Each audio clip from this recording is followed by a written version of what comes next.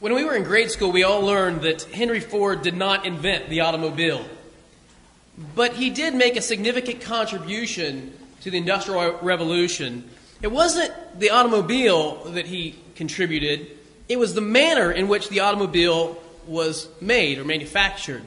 What he kind of gave to the world was the idea of mass production.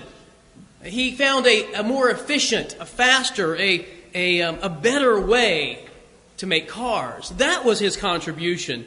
And he found two things from this contribution. The first one was that he could make cars less expensive than his competitors without losing any quality. He could make a car less expensive and more affordable. So it was no longer just a luxury. A horseless carriage wasn't just a luxury for a few wealthy folks. It was an opportunity for all of the people, especially all through the middle class, to be able to afford an automobile. The second thing that he found, of course, was enormous profits. He was able to make a lot of money. I mean, a lot of money. In fact, his family continued. He held on to enough of the company so that it would always be a family company. Just this last year, in 2011, in the fourth quarter, the Ford Motor Company made $12.4 billion. And in all of 2011, profits of $20.2 billion. And so his invention, his mass production idea, seemed to be a pretty good one and hung around, it still is today, doing all right. What you may not know is that the Ford Motor Company was actually the third automobile company that Henry Ford was a part of, or that he began. The first one was called the Detroit Automobile Company, or the Detroit Auto Company. And he began to work with it and found that the cars were overpriced, the quality was low, it only lasted 3 years and it was gone. And then he went to work with another guy, William H. Murphy, and together the two of them made a car company called the Ford Automobile Company, or something like that. Ford Automobile. And they made this company, even though it had Henry's name on the company. They were partners, they were stockholders. But Murphy thought that, they needed a consultant to come in and work with them, and Ford couldn't get along with the consultant, so he quit. And they changed the name of that company to the Cadillac Automobile Company, and it hung around for a while as well. And so Ford started his third company, the Ford Motor Company, and after his two failed attempts, he finally struck gold, and the rest, as they say, is history. It's something that he found, though, in that process is this, that hard work and adversity and perseverance, they often pay off. If you keep at it, if you keep working hard, you might find at the end of the day something worthwhile. You might be successful. It's kind of like that the person who was seeking after truth and went to the sage and says to the sage, he says, how did you become so wise? The sage said, 2 words. Well, what, pray tell, are those 2 words? The sage says, right choices. Well, the person says, well, how did you make right choices? 1 word, the sage says. Okay, what's that 1 word? Growth. Well, the seeker is perplexed by this point. He says, okay, well, how did you grow? What was it that made you grow? And the sage says 2 words. Oh, tell me, what are those 2 words? Wrong choices. It's in making wrong choices that we learn to make right choices, isn't it? Growth, development, achievement, success, all come from the same source. Adversity. It's hardship, it's adversity, it's failing that actually helps us to grow, to develop, to become something different, to find success. I mean, you find someone who's successful, and I will show you someone who has faced adversity in some form or another. But that's not the way we like to think about things. We like to think that they don't come from adversity. We like to think that the world could be different. That what we really need to do is just find the easier way. If only we could find an easier way. This year, we'll watch the Olympics from London. I'm pretty stoked about the Olympics. I imagine many of you are as well. Excited about the Olympics coming to London and being able to watch the Olympic Games again, since it's been 4 years. I was reading the other day about some people who were training for the Olympics. If you think that people are just now training for the 2012 Olympics, you are wrong. You are very, very wrong. I read where this one runner has been training for 7 years for this Olympics. 7 years. In 2005, he began to train for the 2012 Olympics. In 2005, what were we doing? Ordering pizza, drinking beer? We were not thinking about the 2012 Olympics, were we? Nothing was in our mind. We were thinking about even the next Olympics. And here he is training 7 years. 7 years ago, my oldest son was a freshman in high school. He is a junior in college. He calls me the other day, and he just now gets Woody Allen movies. 7 years ago, he was making fun of me for watching them, and now he gets them. It takes a long time to develop. I thought that was funny. It takes a long time for people to grow and to develop. In our culture, we are fed a belief that there is an easier way. That there's always an easier way. That adversity is our foe. That hardship is a bad thing. If you weigh too much, take a pill and eat ice cream. It's okay. You'll be fine. If exams are too difficult and your grades are too low, fire the professor and get another one. If you can't afford something, well, you should buy it anyway. Which is why we need Lent now more than ever. Lent teaches us to embrace the hard way, to embrace difficulty, to embrace adversity. And in the gospel lesson today, we have 3 different scenes. Did you notice how quickly we moved to 3 different scenes? 6 sentences in the original. Just 6 sentences. Mark moves us from Nazareth to the Jordan River, to the wilderness, to the Galilean countryside and villages. 118 words Mark uses to move us through all these different scenes. I can't order supper in 6 sentences. I don't know how he packed so much into so little. But we have these 3 scenes, right? The first one is the baptism of Jesus by John at the Jordan. The second, Jesus is in the wilderness. And the last one, Jesus is preaching in the villages. I want you to think about this. On one end, Jesus being baptized. He comes to the Jordan, he's baptized, the clouds open, a voice comes from the heaven, "This is my beloved Son in whom I well please." The Spirit descends, and in Mark's word, literally goes into Jesus. I know it says it rests upon him, but in Mark, literally, and the Spirit goes into Jesus. And there's this affirmation. God delights in Jesus, finds nothing not to delight in. On the other end, you have a different scene. You have Jesus preaching in the Galilean countryside, going to the villages, proclaiming, "Repent, the kingdom of heaven is at hand." You have Jesus living out the vocation that God has given him. In one end, he's ordained or commissioned. In the other end, he is fulfilling that commission, doing what he's been called to do. But what about in the middle? In the middle between baptism and fulfilling his vocation. See, that's the part, the middle part is the part that I want to focus on. It kind of reminds me of how important the middle is. When we go to my son's wrestles, and when we go to these wrestling tournaments, they're all day long. Like, you get there at 7 or 8 in the morning for weigh-ins, and you're there until 5, 6, 7 o'clock at night. It's an all-day thing.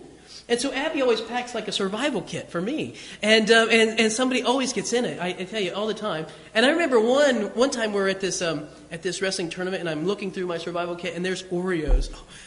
Also called the best cookie ever sold in a grocery store, right? So there's these Oreos, and I get them out, and I eat one, and then maybe another, and probably a third. And it was on that third one that I took a bite, and it seemed not quite right. You know how that it happens. And I looked down at it, and I realized that there were the 2 outside parts of the Oreo, but not the middle part, okay? And I opened it up, and there were little kid teeth marks where someone had scraped that Oreo clean. Exactly, right? What's an Oreo without the middle? But besides being really gross. If you don't have the middle part, you don't have the most important part. Jesus' ministry is about that middle part. It's just as important. It's as important as the baptism. It's as important as fulfilling the mission. Now, I want you to look, if you take your bulletin and look with me at verse 12 in that passage. Okay, very, very brief. Not many details, and so we got to look closely at them. Verse 12. The Spirit immediately drove him, that is Jesus, into the wilderness. The Spirit drove him. Do you see that? The Spirit forced him. The word is to throw out, to cast out, to kick out. This is what a bouncer does to you in a pub if you're misbehaving really badly, right? They throw you out. Jesus uses this word in Mark's Gospel in chapter 9, verse 47. He says, if your eye offends you, tear it out. It's better to go into heaven maimed than to have 2 eyes and be cast into hell. If your eye offends you, tear it out. Now, I know this is taking you down the road to Mrs. Prout's third grade grammar class. But with that risk, I want you to think about the Spirit drove him. That is an active verb, isn't it? In Matthew and Luke's Gospel, the Spirit led Jesus. Jesus was led by the Spirit. So the other, but not here. Here, the Spirit drives Jesus. The passive kind of, you see the victimization of it in there. You might say, well, I was hurt, or she was shocked, or he was surprised, or she was blessed. I mean, when you talk about a passive verb, what that means is that the object receives the action. Jesus was led. But that's not here, not in Mark. The Spirit drove him, cast him out, threw him out. Where? Into the wilderness. Jesus didn't say, the wilderness sounds like a good place to go this time of the year. I hear it's lovely there. I'll call the travel agent and see what we can work out and see. That's not what happened, is it? The Holy Spirit thrust Jesus, drove him out. It is a violent word. Drove him into the wilderness immediately. He's baptized and immediately he's driven. And what did he find there? What did he find in the wilderness? Well, I'll tell you this, it wasn't the Ritz-Carlton, was it? It wasn't a posh motel. That's not what he found in the wilderness. And you know what he found, don't you? Look with me again at the text, if I can find it. And he was in the wilderness, verse 13, for 40 days, being tempted by Satan. The first thing that Jesus finds in the wilderness is the Satan. The Satan, I say, because this is an individual. This is a personified evil. And I know it's not popular to believe in the devil. Okay, I know that is so out of vogue in our culture. But I want to tell you that I think the Scripture is really clear on this point. The devil is real. There is a real personified evil in the world. A real spiritual evil whose singular goal is the destruction of anything good. Particularly the destruction of people and their lives. And this Satan is at work trying to destroy Jesus. He finds the adversary of the righteous. Anyone who not only seeks to do good, but more importantly, to be good, will find that the Satan is present in the world in a very real way. But not just the Satan, right? Look at verse 13 again with me. And he was with the wild animals. I can't remember the translation in the bulletin. Is it wild beasts? Which is also a way to translate. He is with wild beasts. This is like real live animals that were hunted. Some that were vicious and would attack humans. I think what the Scripture writer, I think what Mark is trying to say is Jesus did not just face a spiritual attack. He faced a very physical one. Not all evil comes from the devil. There are people out there who do quite well without his help at all. There's a lot of evil in the world. And some of it comes from very three-dimensional beings. But that's not all. There's still one other thing that he finds in the wilderness. And he was with the wild beasts, and the angels were ministering to him. The word ministering, serving, is the same word from which we get the word deacon in our modern language. They were serving him. They were assisting him. They were ministering to him. Jesus goes into the wilderness and he finds the devil. He finds wild beasts, but he also finds angels. And probably about this point is where you say, okay, so what? I used to teach my preaching students. I used to say to them, imagine as you're preaching a sermon that somebody might pop up in the middle or somewhere, or maybe at the end, hopefully, and say, so what? What does this mean to us? What has this got to do with me? Well, how about this? If our Lord was not exempt from facing adversity and hardship, if he was not exempt from the wilderness experience, what makes us think that we would be? Why won't we experience the same sort of adversity? More than that, how about this idea? How about the idea that hardship and adversity are not necessarily evil in our lives, even though we may have to face evil ones, but that hardship and adversity might be part of God's plan for us? Indeed, part of the plan that makes us who God wants us to be. You see, there's almost no way to make saints apart from hardship and adversity. God will, at some point, allow us, by His mercy, to face a difficult experience. By His mercy, He'll let us face hardship and adversity.